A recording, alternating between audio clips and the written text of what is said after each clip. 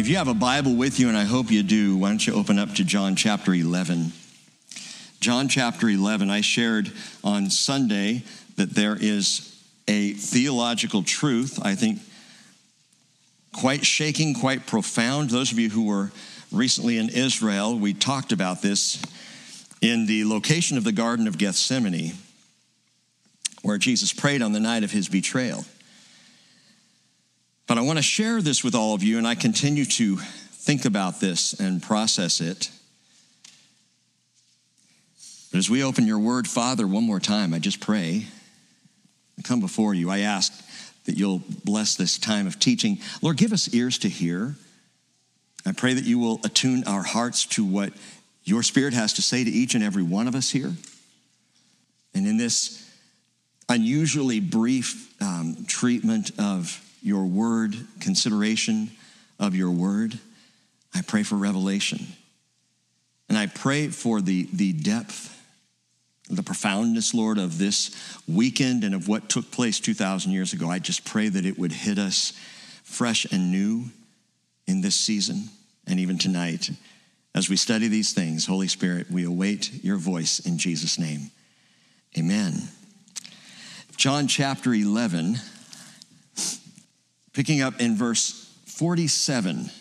I'm skipping ahead a little bit. Next Wednesday, we're going to come back to the whole chapter. But verse 47 says, "Therefore, the chief priests and the Pharisees convened a council and were saying, 'What are we doing? For this man is performing many signs. If we let him go on like this, all men will believe in him, and the Romans will come and take away both our place and our nation.'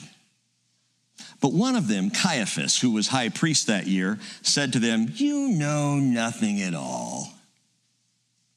Nor do you take into account that it is expedient for you that one man die for the people, and that the whole nation not perish.'" John gives us commentary.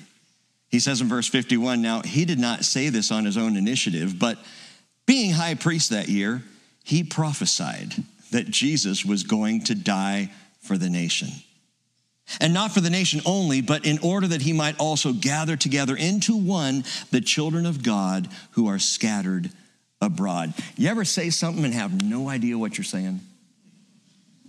Speak a word or a sentence and have no clue how truly wise perhaps it is or truly profound. You're not even thinking.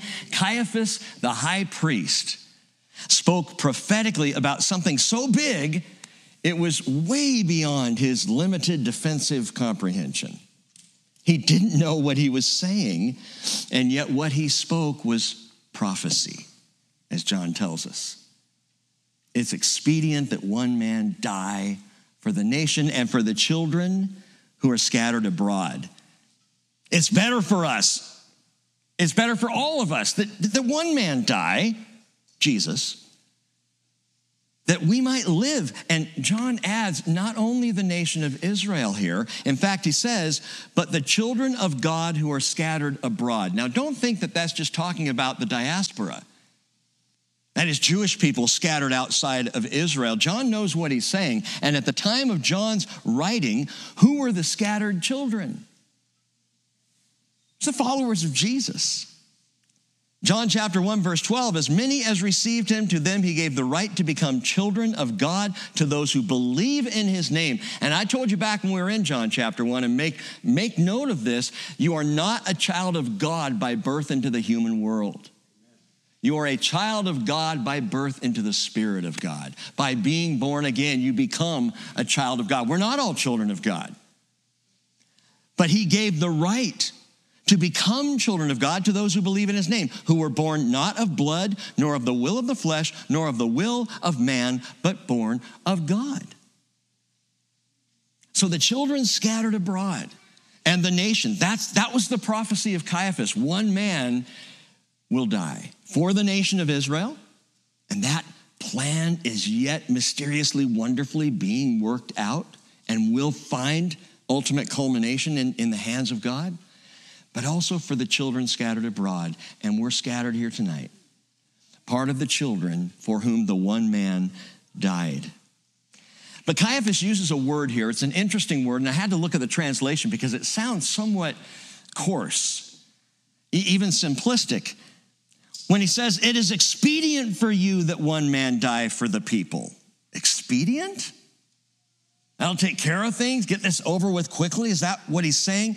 The word expedient, for you Greek scholars, is sumpheri. And sumpheri means better for, or to one's advantage. It's to your advantage. It's to our advantage. It's better for us that we kill him so that the nation survives. Better for us that one dies so that the many might live. There's another translation, and I think it fits really well here when he says it is expedient for you that one man die. It's for the common good. Sumpheri, for the common good. Jesus died for the common good. Even the most common good. Jesus died for us all. It's why we call this Good Friday. Because it was on this day that Jesus died for the common good. The Friday that God, who alone is good, died for common, ordinary, coarse humanity. But what exactly happened on the cross? I'd like just for a moment tonight to pause and think about that. What did Jesus really do in that death? What expedience, what advantage, what benefit was his death for the common good? How does it impact you and me? Let's go back to that fateful Friday right now. I'm going to take you through it. I want you to think through the process of the crucifixion, what took place. I'm not going to get all into the brutal descriptions of the nails and the thorns and everything. You know about that. But I want you, following the words of Jesus, just to follow it chronologically through with me, the words of Christ on the cross. And I'm going to begin in Luke 23, and you can follow along in your Bibles or just listen to the flow of the story. But back in Luke chapter 23, picking up in verse 33, Luke 23:33. Luke writes, when they came to the place called Golgotha, the place called the skull, there they crucified him and the criminals, one on the right and the other on the left.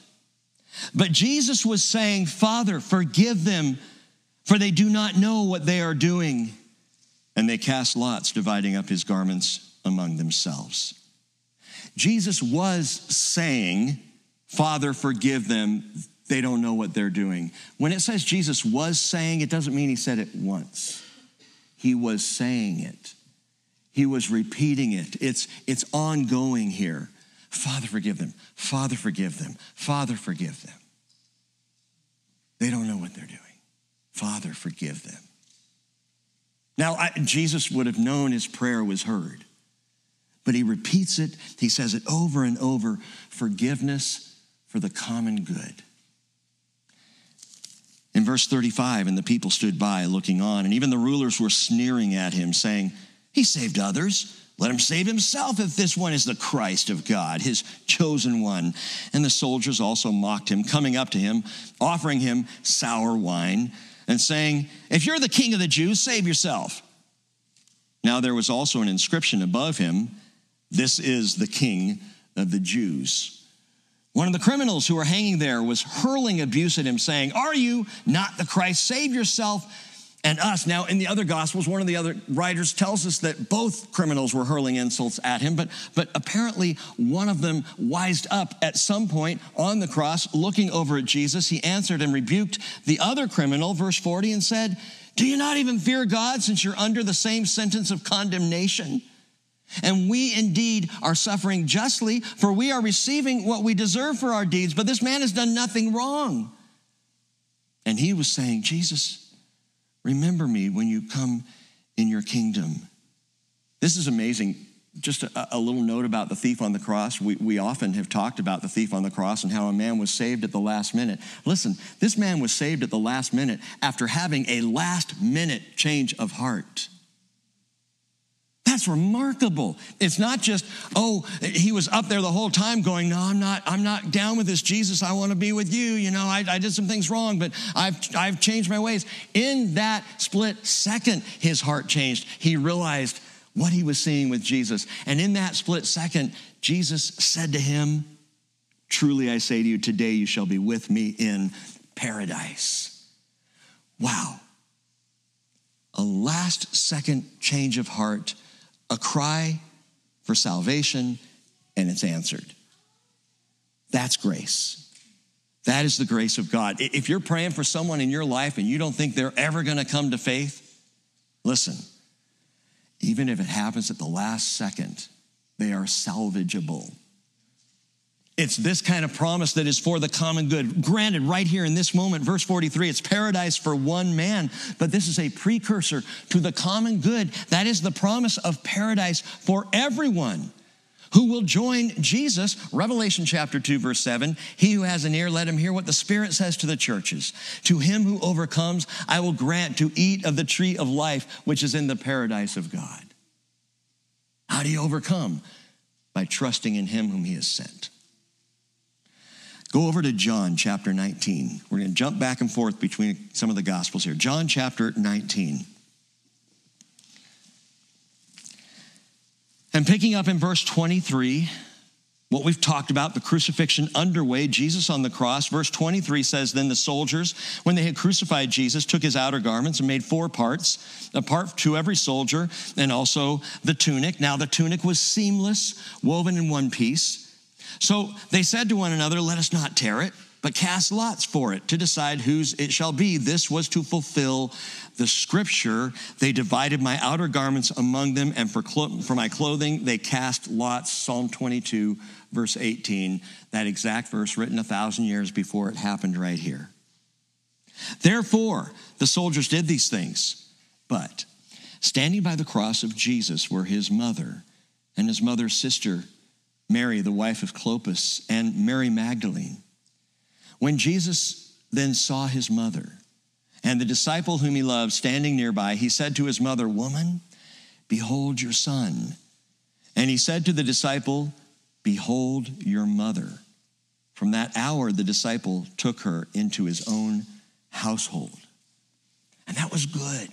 That was good for Mary, and it was good for John. But even from the cross, Jesus is recognizing the common value of caring one for another. Good for mother, good for son, good that they be family. The common good is recognized. This is one of the statements Jesus makes on the cross. Granted, very personal. It's for his mother and his friend. But it's so odd to me that in this place of severe pain and rejection and turmoil, he has the presence of mind to take care of mom and to take care of his friend John. And I don't know, I can't prove this one way or the other, but it has been suggested that John's mother had died.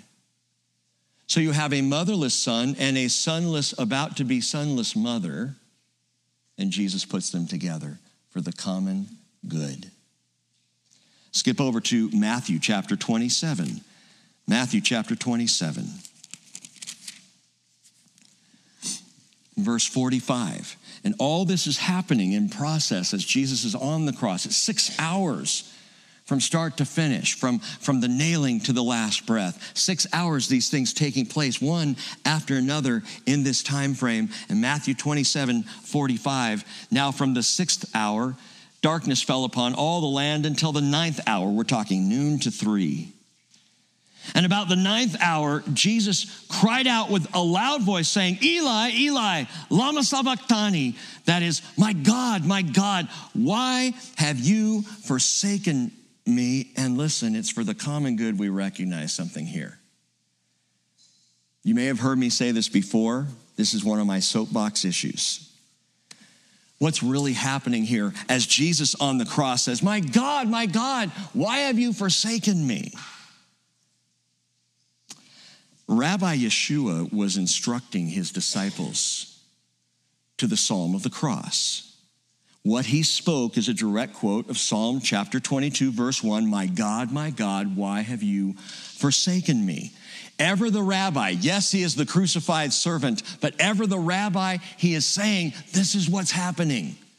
This is what's going on. I've told you before, a rabbi would sit down, the disciples would gather around, and the rabbi would quote the first line of the first scroll that he was going to teach from. And when he did that, they all knew, oh, this is what we're learning today. And if they had a scroll, they could open to that place. If they didn't, they could at least mark in their minds, okay, this is where he's teaching from. And Jesus, when he spoke this from the cross, is teaching them Psalm 22, which we call the Psalm of the Cross, was prophetic 1,000 years ago of exactly what you're watching take place right now. Sometimes you can hear so much Bible prophecy, you can just kind of get used to it or numb to it. I hope that's not the case with you.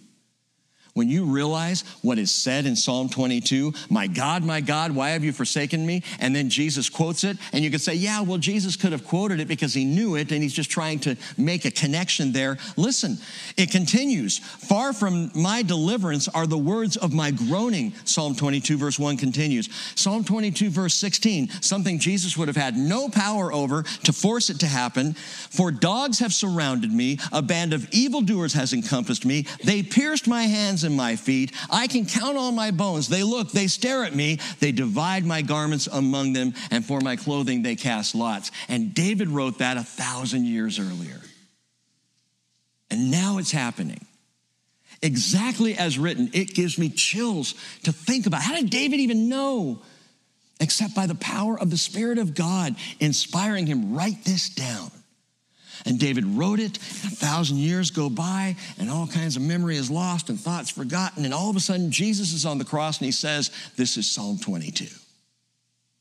My God, why have you forsaken me? And by the way, and here's the thing I really want you to get, I reject the notion that God turned his back on Jesus at the cross. I reject that. Some of you may believe that. I used to think that. Because that's pop Christianity. That is pop Christian theology that, oh, well, he said, my God, why have you forsaken me? So God must have turned his back on Jesus. Listen to me. It's so important to get this. God does not forsake. God does not forsake. He has never forsaken. If he was a God who forsakes, it would not be for the common good. It would be bad news for you and for me. Because if he could forsake Jesus on the cross, he could forsake Rick in my messed up life. He could forsake you when you just get a little too sinful for him. Do one thing too many. So that's the way humanity thinks. Now you've gone too far. And God says, that's it. I'm forsaking you. But he's not a God who forsakes. Well, Rick, I don't know. Jesus is on the cross and he cries out, my God, why have you forsaken me? And I've already told you he's quoting the Psalm. And I will give you this much. In his humanity, Jesus may have felt that way. There are times my kids feel like I'm letting them down, and I know I'm not because we're about to have a big surprise. We're not. Don't get excited, Naomi. But you know what I'm saying? I know something they don't know, but they think, bums me out. Dad's let me down. No. Give me a minute. In our humanity, we can cry out. In our humanity, we can feel forsaken. You wives ever feel forsaken by your husband and not realize he was just thinking about something else? Not to mention the fact that most of us husbands are clueless sometimes. We don't mean to forsake. But we can feel forsaken. I will give you that Jesus may have felt forsaken, but God did not turn his back on Jesus at the cross. And I will prove it to you. All you got to do is read a little further in the Psalm and listen to what the Spirit of Jesus actually says. Psalm 22, verse 24, he has not despised nor abhorred the affliction of the afflicted, nor has he hidden his face from him. But when he cried out to him for help, he heard. God heard Jesus from the cross because the Father does not forsake. And it is for the common good that we realize this. We recognize Hebrews 13:5, for he himself has said, I will never desert you, nor will I ever forsake you. If you were here when we studied Hebrews, you know I call that the 5 negatives that make up one great positive. Hebrews 13:5 is literally, I will not, cannot leave you. I will never, no, never forsake you. If you get nothing else on this Good Friday, understand that God will not let you down. He will not forsake you. He will not leave you. You may feel that way. You may feel like even the psalmist crying out, how long, O Lord, must I wait? I prayed about this yesterday and I haven't heard a word. I've been waiting months, Lord. I've been waiting years. God will not forsake you. By the way, and that's not because of how good you are, it's because of how good he is. He is a God who doesn't forsake. Regardless of our foolishness, he doesn't forsake. Well, John, go over to John again, John chapter 19. John chapter 19. And picking up in verse 28, it says, after this, Jesus, knowing that all things had already been accomplished to fulfill the scripture, said, I am thirsty. Well, that's weird. To fulfill the scripture, I am thirsty. A jar full of sour wine was standing there, so they put a sponge full of the sour wine upon a branch of hyssop and brought it up to his mouth. And I'm going to come back to that in just a second here. Look at verse 30. Therefore, when Jesus had received the sour wine, he said, it is finished. And he bowed his head and gave up his spirit. It is finished, that famous, a single word in the Greek, tetelestai. He cries this word. He says, it is finished. And John says, and he gave up his spirit. But there's one more thing he says. Even after tetelestai, even after it is finished, there's a final phrase in Jesus' final gasp as he gave up his spirit. And we hear it back over in Luke chapter 23, verse 46. I'll just read it to you. Jesus cried out with a loud voice saying, Father, into your hands I commit my spirit. And having said this, he breathed his last. It is finished. Father, into your hands I commit my spirit. And he died. Matthew chapter 27, verse 51 tells us, behold, the veil of the temple was torn in two from top to bottom. The earth shook and the rocks were split. The tombs were open. Many bodies of the saints who had fallen asleep were raised. Then coming out of the tombs after his resurrection, they entered the holy city and appeared to many, which would have been freaky. After the resurrection of Jesus, all of a sudden Uncle Ned shows up. He owes me money. And now the centurion, verse 54, and those who were with him keeping guard over Jesus when they saw the earthquake and the things that were happening became very frightened. And they said, truly, this was the Son of God. It is expedient for you that one man die for the people. And the Son of Man did come to die for the common good. But we still haven't answered the question. What was it that Jesus did at Calvary? What was expedient? What was better for us? What was for the common good? What did he accomplish for humanity there on the cross? And I want you to listen closely to me as I say this. Jesus didn't just take our sins on the cross. Now, he did. But if we stop there, it's all about the weight of our sins. He didn't just take our sins on the cross. What terrified Jesus in the garden, Luke describes it as he shuddered. Luke even uses, when he describes that garden scene, a word that is used for a horse. When it shudders, I'll tell you what, when a horse shudders, get away from it because it means it's trembling. And Jesus shuddered like that in the garden because he saw something so heinous, so horrible, and guess what? It wasn't your sin. I think I may even have preached that sermon. He saw my sin in the garden. It sounds nice, it's emotional and everything, but you know what? My sin is not so great that it could cause God to shudder. He knows what I've done. He knows what you've done. He knows the sin of the world. You think anybody can shock God? Do you think anyone's sin is just so heavy, he's like, whoa, I don't know if I can handle that. Remember, he doesn't forsake. What was it that Jesus was terrified by in the garden? What was it that he took on his shoulders? My friends, it is something far worse than we could possibly comprehend. And to explain it, look again at verse 28 of John 19. After this, Jesus, knowing all things had already been accomplished to fulfill the scripture, he said, I am thirsty.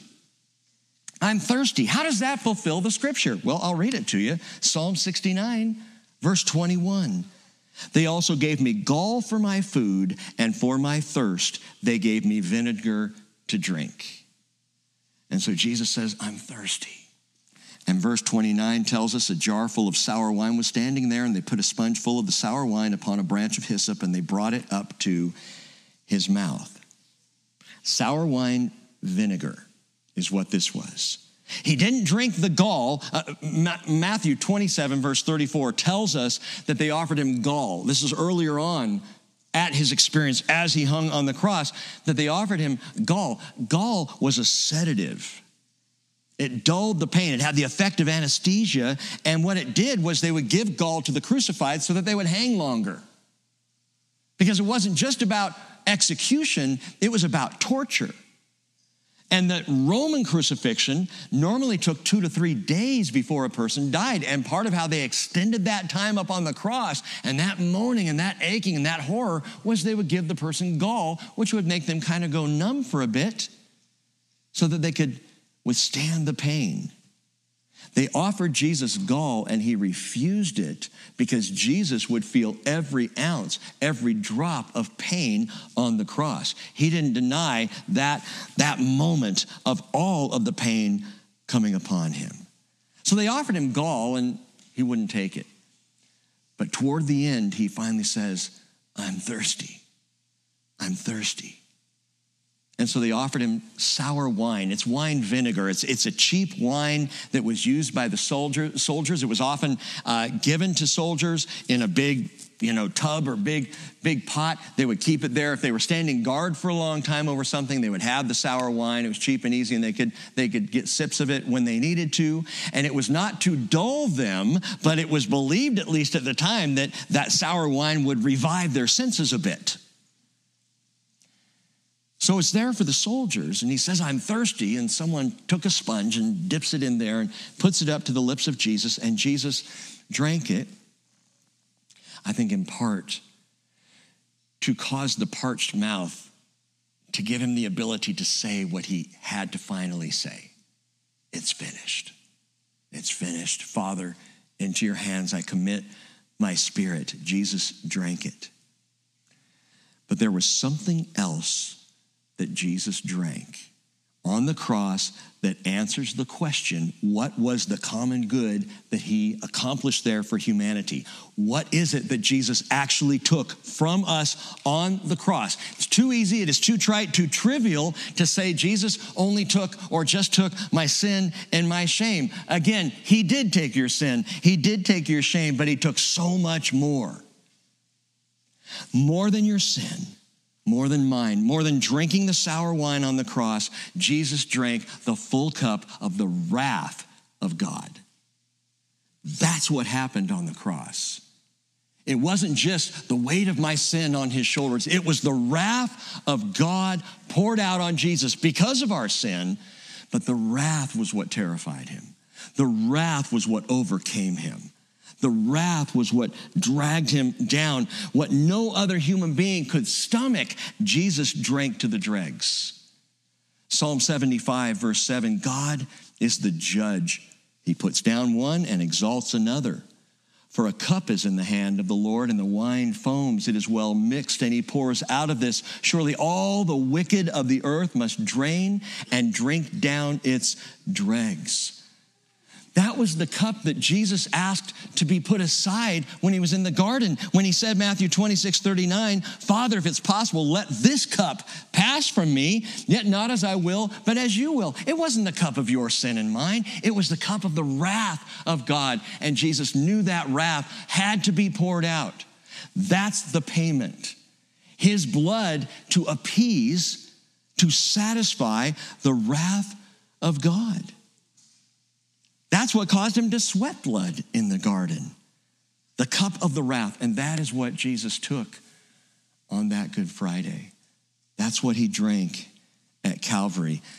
Yes, Jesus died for our sins, 1 Corinthians 15:3, gave himself for our sins, Galatians 1:4, made purification for our sins, Hebrews 1:3, bore our sins in his body, 1 Peter 2:24, was released, he released us from our sins by his blood, Revelation 1:5, but the just punishment of your sin and mine that was on Jesus, he took, what he took and drank to his death was the wrath of God.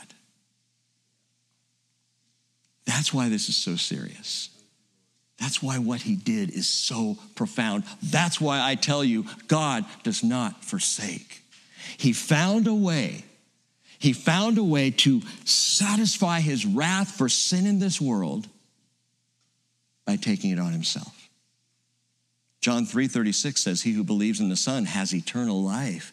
He who does not obey the Son will not see life, but the wrath of God abides on him. And people have no idea what's coming. Romans 1:18, for the wrath of God is revealed from heaven against all ungodliness and unrighteousness of men who suppress the truth in unrighteousness, because that which is known about God is evident within them, and God made it evident to them. And all the sin and all the corruption we see in the world today, people know. They know. They're functioning out of rebellion. They know the right and the wrong of it. Romans 2:5, but because of your stubbornness and unrepentant heart, you're storing up wrath for yourself in the day of wrath and revelation of the righteous judgment of God. God's wrath isn't just because he's an angry God. God's wrath is because he's a righteous God. And he judges righteously, perfectly. He has to. It's in his nature. Just as God is love, and that is in his nature, so God is righteous, and he must judge righteously. He can't just let it go. Sometimes as a parent, I'm a bad parent. I just let it go because I just don't have the energy to deal with it that night. God can't just let it go. His righteousness must be satisfied. The wrath has to be appeased. Let no one deceive you with empty words. Paul writes, Ephesians 5:6, for because of these things, the wrath of God comes upon the sons of disobedience. And again, I say they have no idea what's coming. Hebrews 10:29, how much severer punishment do you think he will deserve who has trampled underfoot the Son of God and has regarded as unclean the blood of the covenant by which Jesus was sanctified, or by which this person was sanctified, and has insulted the Spirit of grace? For we know him who said, vengeance is mine, I will repay. And again, the Lord will judge his people. The Hebrew pastor says it's a terrifying thing to fall into the hands of the living God. And it was this wrath that Jesus took on the cross. This wrath, that, my friends, it is coming on this world. There is a time of tribulation that the Bible says is coming on this world. And people don't know. They don't get it. They don't realize. They laugh it off. They're deceived with empty words. They consider what Jesus did, no big deal. He took the wrath of God on the cross, and this same wrath is coming on the world, but it doesn't have to come on you.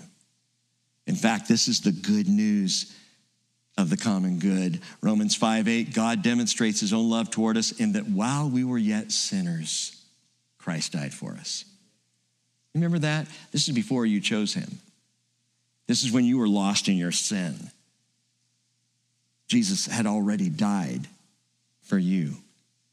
Much more than having now been justified by his blood, we shall be saved from the wrath through him.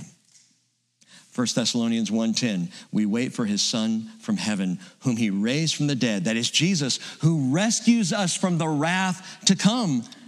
1 Thessalonians 5:8, but since we are of the day, listen to this, since we are of the day, don't miss this, let us be sober. How can we be sober? He already drank the cup of wrath so that you don't have to. Let us be sober, having put on the breastplate of faith and love, and as a helmet, the hope of salvation, for God has not destined us for wrath, but for obtaining salvation through our Lord Jesus Christ, who died for us, so that whether we are awake or asleep, we will live together with him. And Jesus cried out from the cross, "It is finished." What was finished? The wrath of God. Paid up in full, finished, satisfied, drunk to the dregs. That is what Jesus bore on the cross for you and for me. That's what makes it a Good Friday. He did that for the common good. Amen? Would you stand up with me?